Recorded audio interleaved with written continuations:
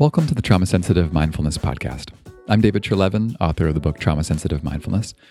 And this is a podcast designed to explore the relationship between mindfulness, meditation, and traumatic stress. In this episode, I'm going to mix it up a little bit.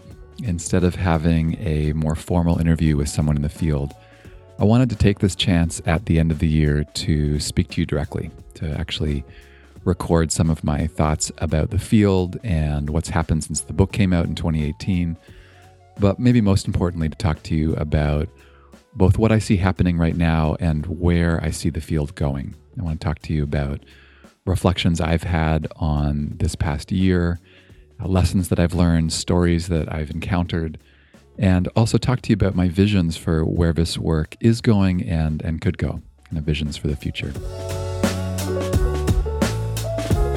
I thought we'd start the podcast with a brief meditation. It's solstice here as I'm recording this, and with the shortest night of the year, it just feels like such an important time to be connecting with ourselves, connecting with practice. So I haven't done this on the other podcast episodes, but I'm just going to take a moment here to offer us a short guided practice as we enter into this conversation. So you can take a moment here to find a posture that works for you. We'll just be here for a minute or two. Start by feeling the body, feeling the feet on the ground, or it could be the buttocks in the chair, or if you're lying down or standing, that's also fine. Just feeling the contact points with the ground. And also taking a few conscious and deep breaths here to begin the practice.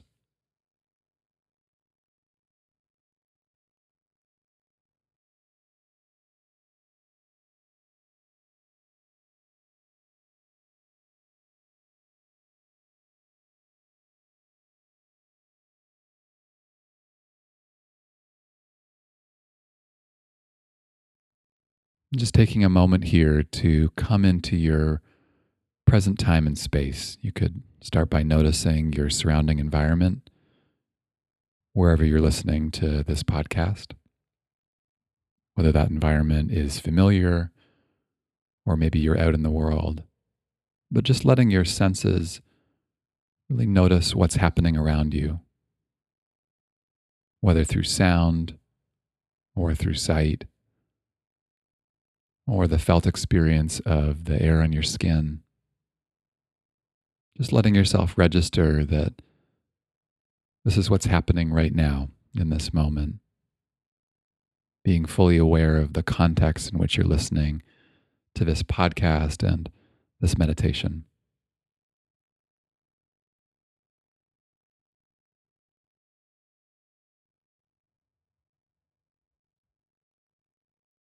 And then an invitation here is to make some form of physical contact with yourself, whether that's a hand on the heart or a hand on the belly. Could also just be the hands resting on the legs or your feet touching one another, but just making some kind of conscious contact with the self, with the body. And spending a moment there to direct both presence and some compassion to yourself. This can support our presence, our sense of connection with ourselves, and both having the experience of offering this contact or also being the one who is receiving the contact.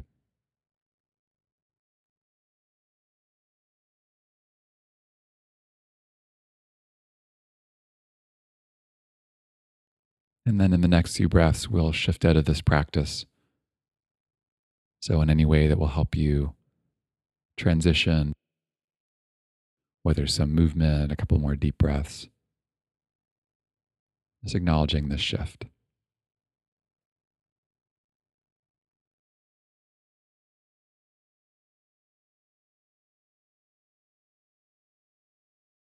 Okay. So I thought I'd start here by talking a little bit about the context of which I'm having this conversation with you all. A little bit about my story and also what's been happening in the field. So some of you will know my story, but I was practicing for a long time and ended up having a challenging experience on a meditation retreat. And both the fallout and the learning from that experience really challenged me to learn more about the intersection of mindfulness and trauma.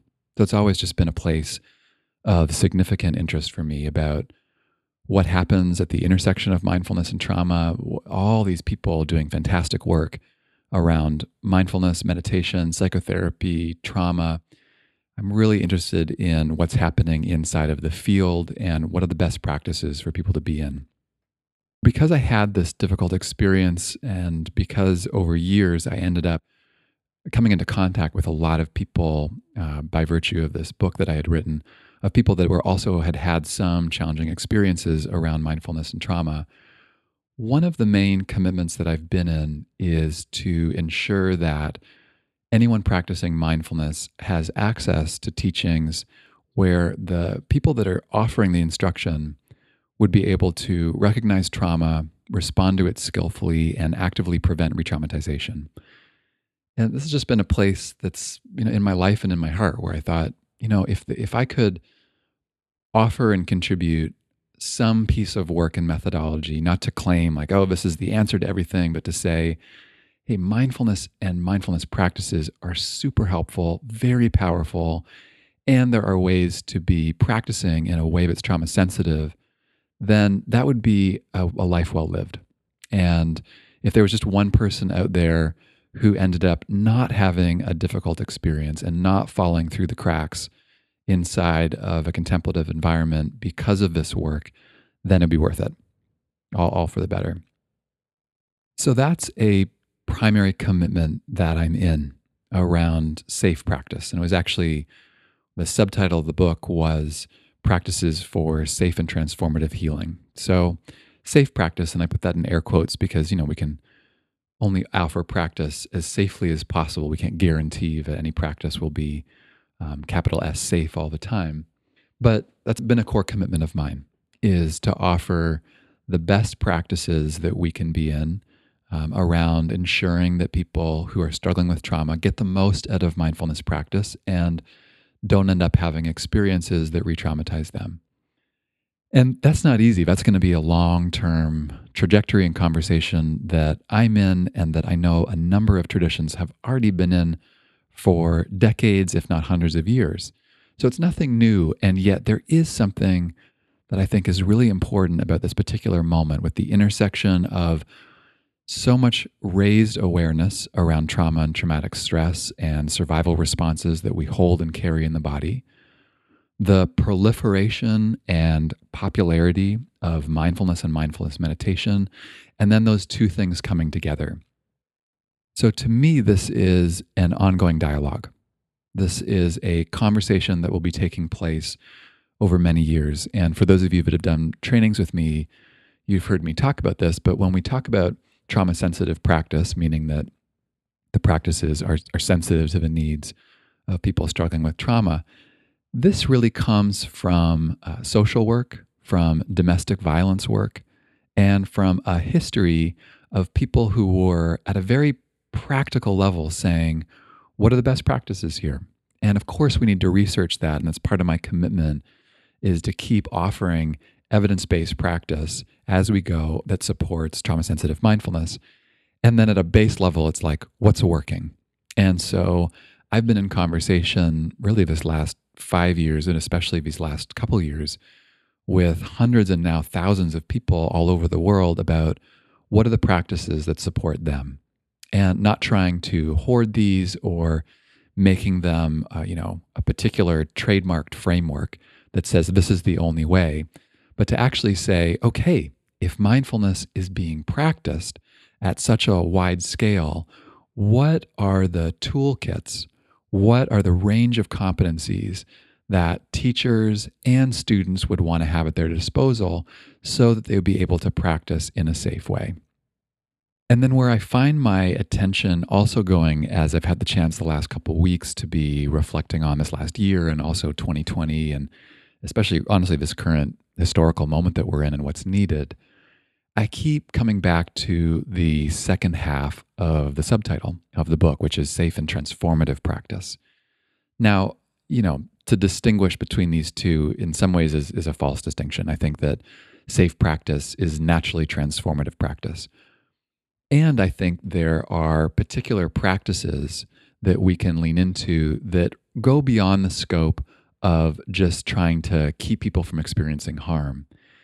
And this is something I've been waiting to talk about for a number of years inside of the mindfulness community, is that there are some profoundly powerful practices inside of different trauma modalities that, in my experience, can be profoundly supportive of people, all people, inside of their mindfulness practice, especially those that are struggling with trauma.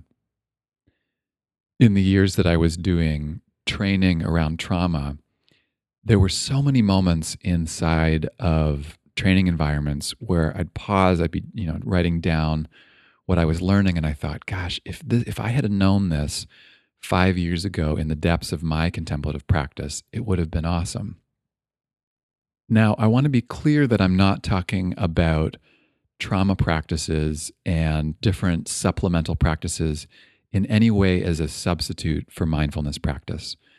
It's one thing that I will and I want to keep coming back to is that trauma-sensitive mindfulness, in my view, keeps mindfulness practice at the center.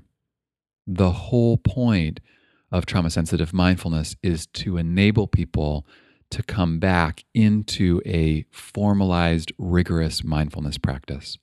It's not about substituting the core practices and having people go off and do something completely different. To me, these are supplemental practices that can actually really support someone's core mindfulness practice, and particularly around trauma.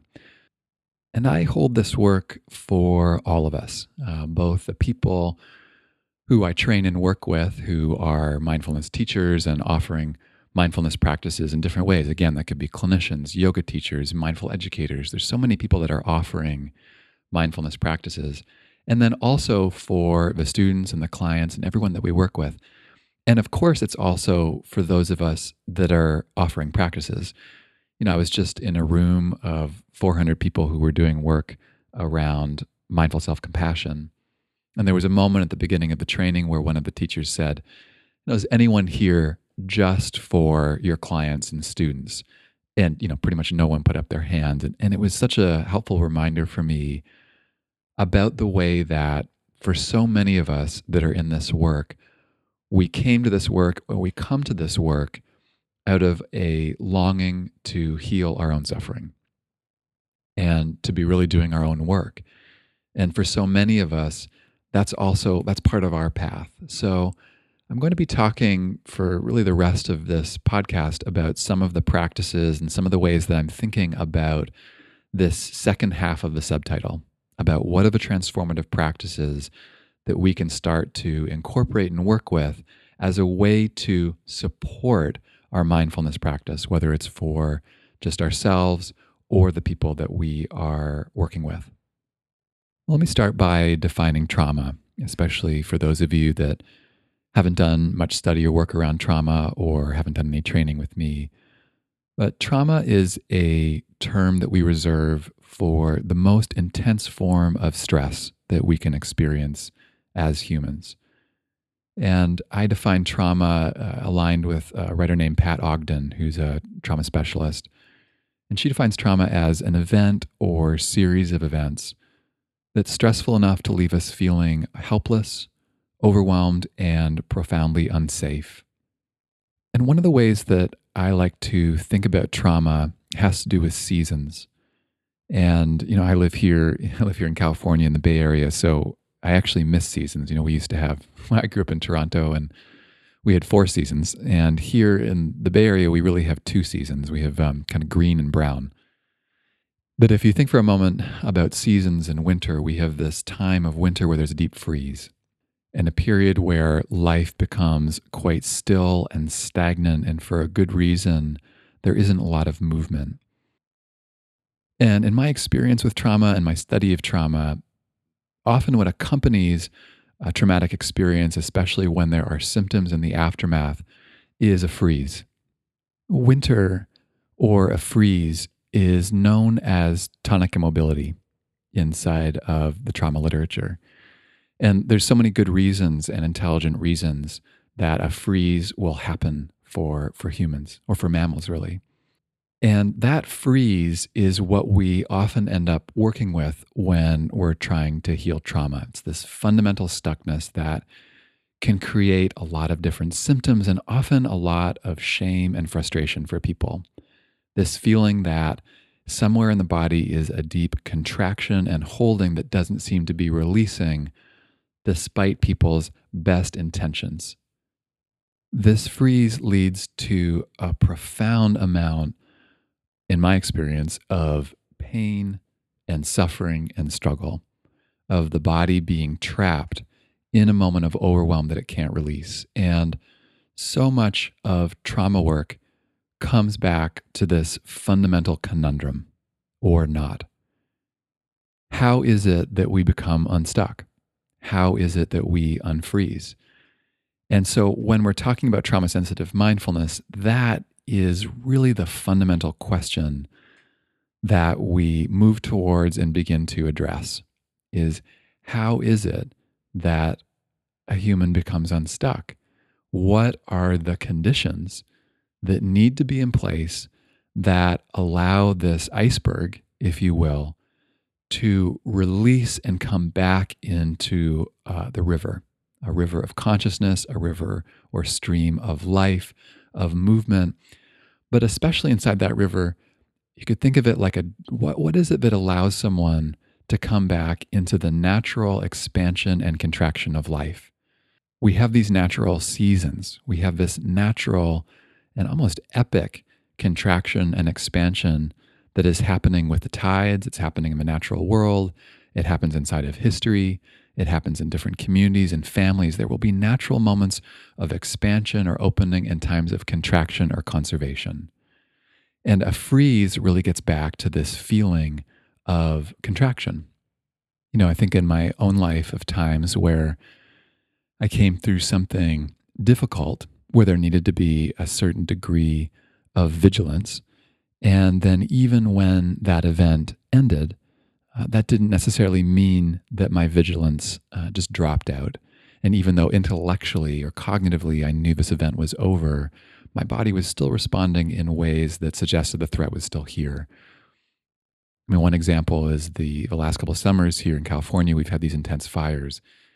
And there's been periods where the air quality has been very intense, and there's just been this feeling of the whole community being on edge, whether it was strong winds and dry conditions or just the intense smoke that was here.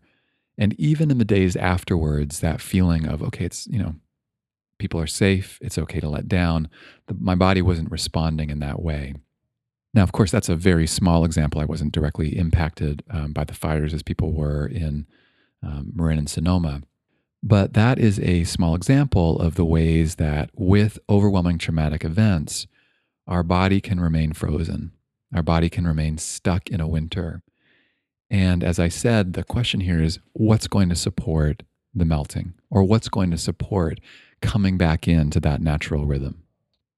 And mindfulness and mindfulness practice, to me, when it comes to trauma, involves turning towards this iceberg or this deep freeze. It is to me, a profoundly courageous moment where instead of living over top of a deep freeze, or instead of just trying to distract or do something different, what we do is we actually fundamentally turn our attention with mindfulness, with a feeling of compassion for ourselves, for others, with a quality of presence, and with a stream of steady attention, we bring our attention towards this freeze. Now, my work is about, in many ways, the fact that it's a complicated endeavor. Even though that sounds simple, it's not easy to just continually bring our attention, what for this moment I'll call the iceberg. That does not mean that the iceberg necessarily thaws. In fact, this was the whole gist of the work that I was doing, is to say that over-attending to traumatic stimuli, whether that's traumatic sensations or particular memories, that can actually be overwhelming. And that's where trauma work is so particular and nuanced and specialized, is that people get resourced and get skilled at being able to turn their attention to traumatic stimuli without overwhelming themselves. So that is really the foundation of trauma sensitive mindfulness work, in my opinion, is ensuring that people are able to attend to that freeze or those contractions in ways that are safe. And I would say, at a more general level, I hold mindfulness as a warm light, that in the best circumstances, bringing mindful attention to areas of contraction in the body that are trauma relevant or just areas of contraction can be a bright light. And that's not to say that a deep freeze just lets go into the into the river.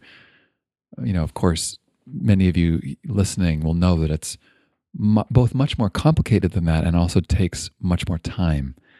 It is a steady and almost unrelenting attention and willingness without being too tightly gripped, that, as I've seen it over the last 15 years, that really enable people to come back into that rhythm, to come back into a sense of wholeness and healing.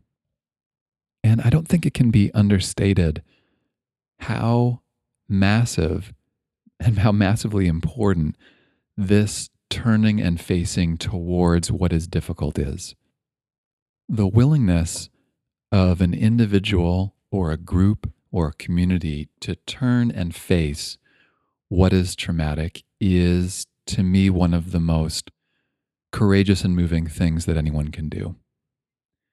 Judith Herman, who wrote the book Trauma and Recovery, talks about trauma as the unspeakable, and that really there is a tremendous amount of pressure to not talk about trauma, and that it takes a certain amount of strength and self-regulation and self-knowing to be able to turn and face what's difficult.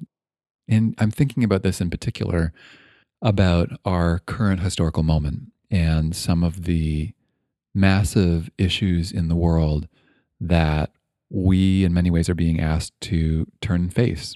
The obvious one here being climate and what it means to consider our ongoing impact on the planet and our sustainability over time. And this also includes the massive scale of trauma that is happening all the time, all over the world, whether it comes through natural disaster, human displacement, current geopolitical conflicts, the deep polarization that's happening inside of states and communities and families. So it's a moment where turning and facing requires a lot of courage.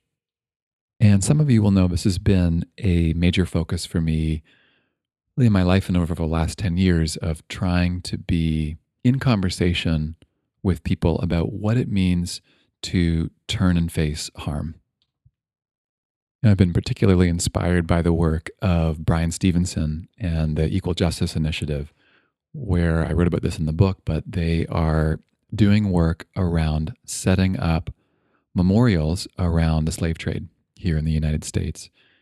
And Brian speaks about this so powerfully and eloquently, really to say that in many ways here in the United States, there is often whether it's conscious or not, a dismissing and pushing away of painful histories of oppression here in the country.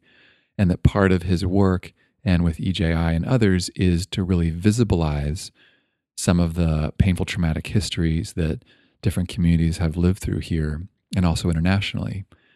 And not as a way to shame, but actually as a way to invite reflection and to not disappear trauma from our collective history, but to let it inform our current state of affairs and how we think about whose pain is legitimized and seen and whose pain is not or dismissed. That's all to say, whether it's for us individually, deep in our practice of whether we're turning to a trauma that's occurring right now, a trauma that's occurred in the past, or adverse experiences that we live through or have lived through, or if it's turning towards the pain of a family, community, or through historical trauma, that is a massive move that, to me, we need in spades. We need to have that competency deeply embodied. And this is where I come back to mindfulness, where I think mindfulness is a practice and a power of mind which enables us to stay with discomfort and not check out in the face of overwhelming distress and trauma. So that's what has me continually inspired by this topic, is that yes, of course, it's about making sure that people are safe and not hurting themselves inside of practice. Again, that first part of the subtitle, it's safe practice. And then it's also these transformative practices that we can be in, a deeply trauma-informed mindfulness practice that enables all of us, those of us that are teaching, those of us who simply are in practice, wherever we're coming from, that we have the skills and the competencies to be able to turn towards what's difficult in the service of coming back into a rhythm with ourselves and the natural world. And again, this isn't to try to reinvent the wheel when it comes to more traditional mindfulness practice. On the contrary, it's actually to say mindfulness is so powerful. It is such, you could think of it as a medicine, such a powerful medicine that there are some people, and I include myself here, for those that have struggled with trauma, that have trauma in their history, that having a more complex toolkit around trauma and mindfulness will be very helpful for them in terms of being able to self-regulate and ultimately heal. So that's what I'm really interested in, is what are the practices that, when combined with a more traditional mindfulness practice, say of focusing on the breath and developing shamatha, what is it that will really support those who have struggled or are struggling with trauma in the direction of healing? What will support them to move in that direction? So it's not to substitute for mindfulness, but to actually supplement it. And that's where I am looking to head in 2020, is really to be working with these quote unquote supplemental practices, or the practices that I have found over the last 10 years that most support more standardized traditional mindfulness practice of sitting on the cushion. And I won't be claiming this as there's a path to follow, like you just do A, B, and C, and that's going to actually help you heal trauma. And I want to be clear up front that that's not what I am or will be talking about. It's actually to be in a deep conversation with the community and to say, great, what's working for you? What are the practices that you see that will support trauma survivors inside of a mindfulness environment, whether it is a day-long course or whether it is a longer retreat?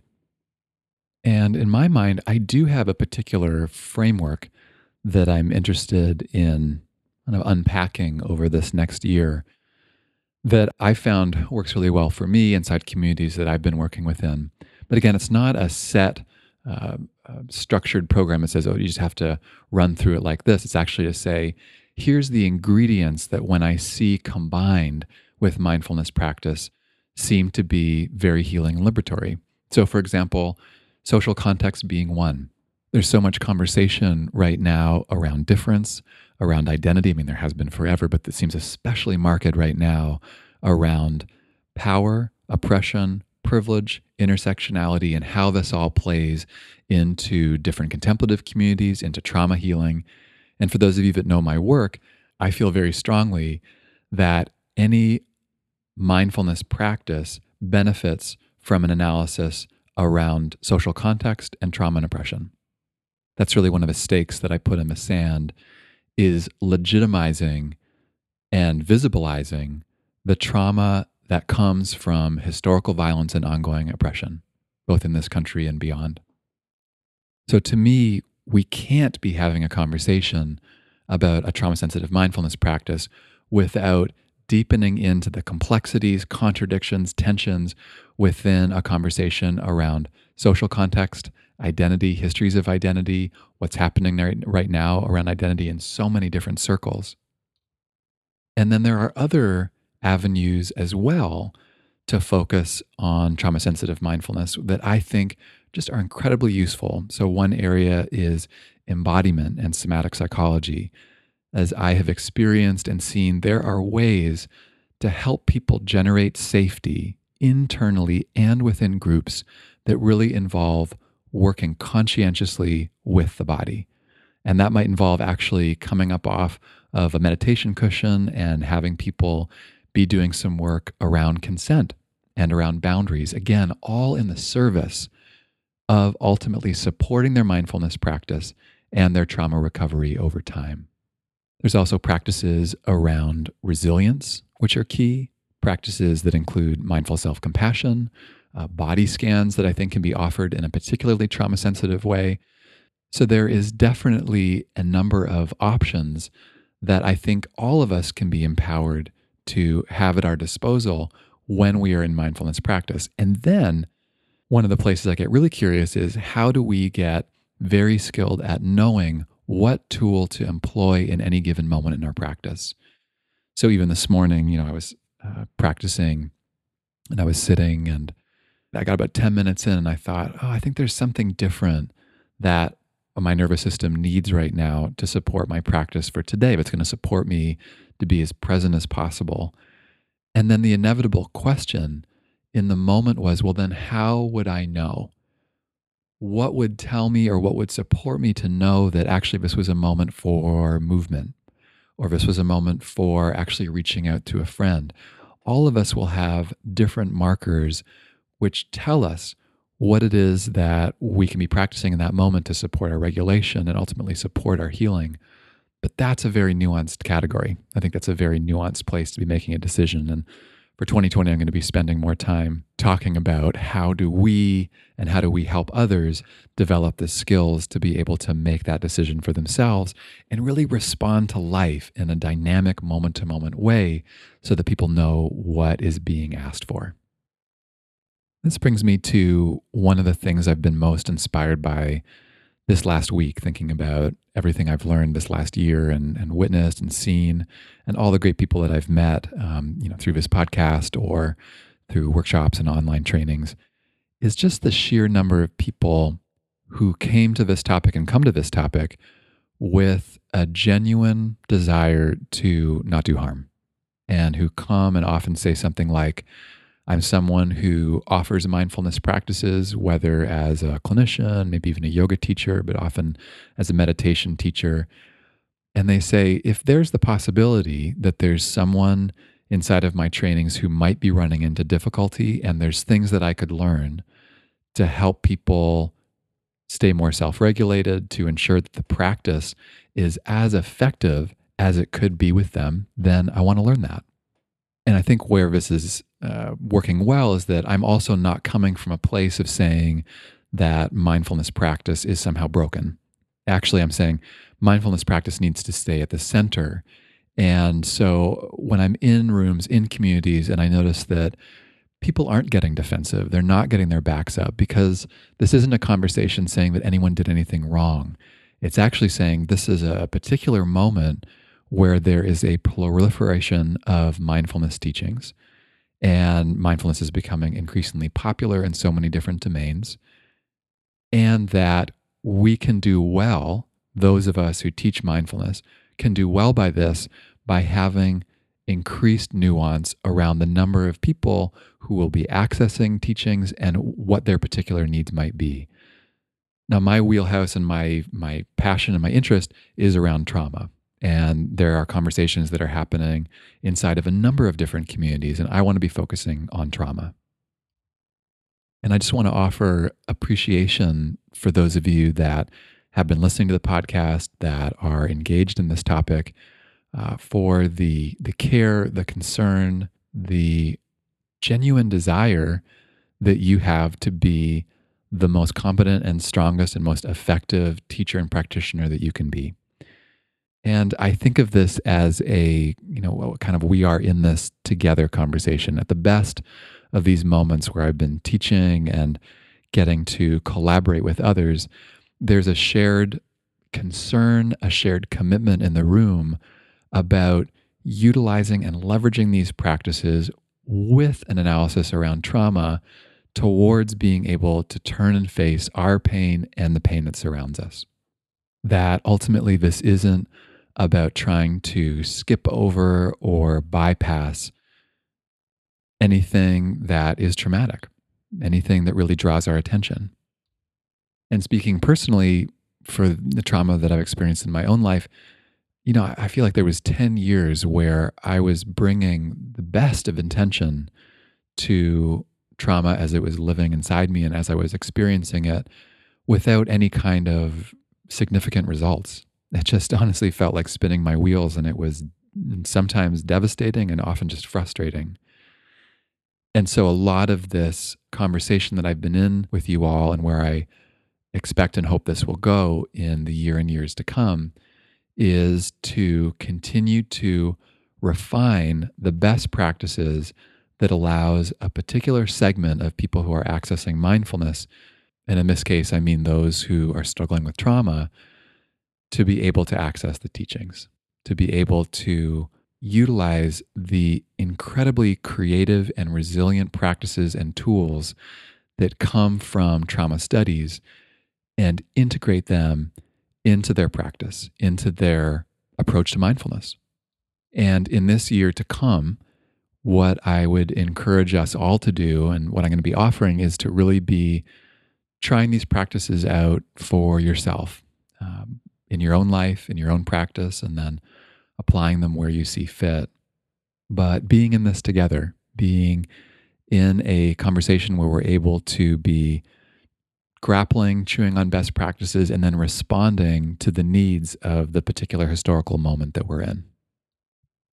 So that's what I want to end on here, is an appreciation, a deep appreciation for this last year and the amount of growth and change and development that is happening within so many different mindfulness communities around trauma, and an increased confidence that I feel based on a number of conversations that I've had with a number of leaders in the space, feeling that there's more ground now around trauma. There's a higher competence, there's more awareness, and I have the trust that there are less people who are struggling in silence inside of a contemplative community, and who have practices, whether it's as simple as working with a different anchor of attention, like I'm going to actually pay attention to sound instead of my breath, or I know that I can open my eyes during practice, or approach a teacher and let them know that I'm having some difficulty. Those simple practices that so many of us have been learning this year, I think, are in deep service of people who are accessing mindfulness teachings, really for all of us, but especially those who are struggling with trauma. And then my hope for the year ahead, and my intention and wish, is that we all continue to deepen inside of this very dynamic topic, that we engage in practice, in conversation with each other, that we apply what we're learning inside of our lives and to the people that we're working with, that we bring the merits of our trauma-sensitive mindfulness practice really to areas of polarization, of stuckness in both ourselves and the communities that we're in, that we're coming back into that natural contraction and expansion that I was naming earlier, that for those of us that are in a winter, that we are in practices that enable us to access a spring and a summer and a fall, that there is that return into the stream and into that natural expansion and contraction that is all around us. Thank you for listening. Thank you for taking this time to be in conversation with me about this topic. I'm thrilled to be offering my own opinions and thoughts, and also to learn from you all about what you need, what you're learning, and the practices that are in best service to you. So I look forward to the year ahead. We're going to have lots of great guests, a whole new bunch of people on the podcast where we can deepen in here. And then for those of you that are interested in learning more about the work, you can go to my website at davidtrelevin.com, where we have lots of resources and also some courses that we'll be offering in the new year. So happy 2020. Wow, 2020. I can't believe that we're at 2020. And looking forward to seeing you all and meeting some of you in the new year. Take care.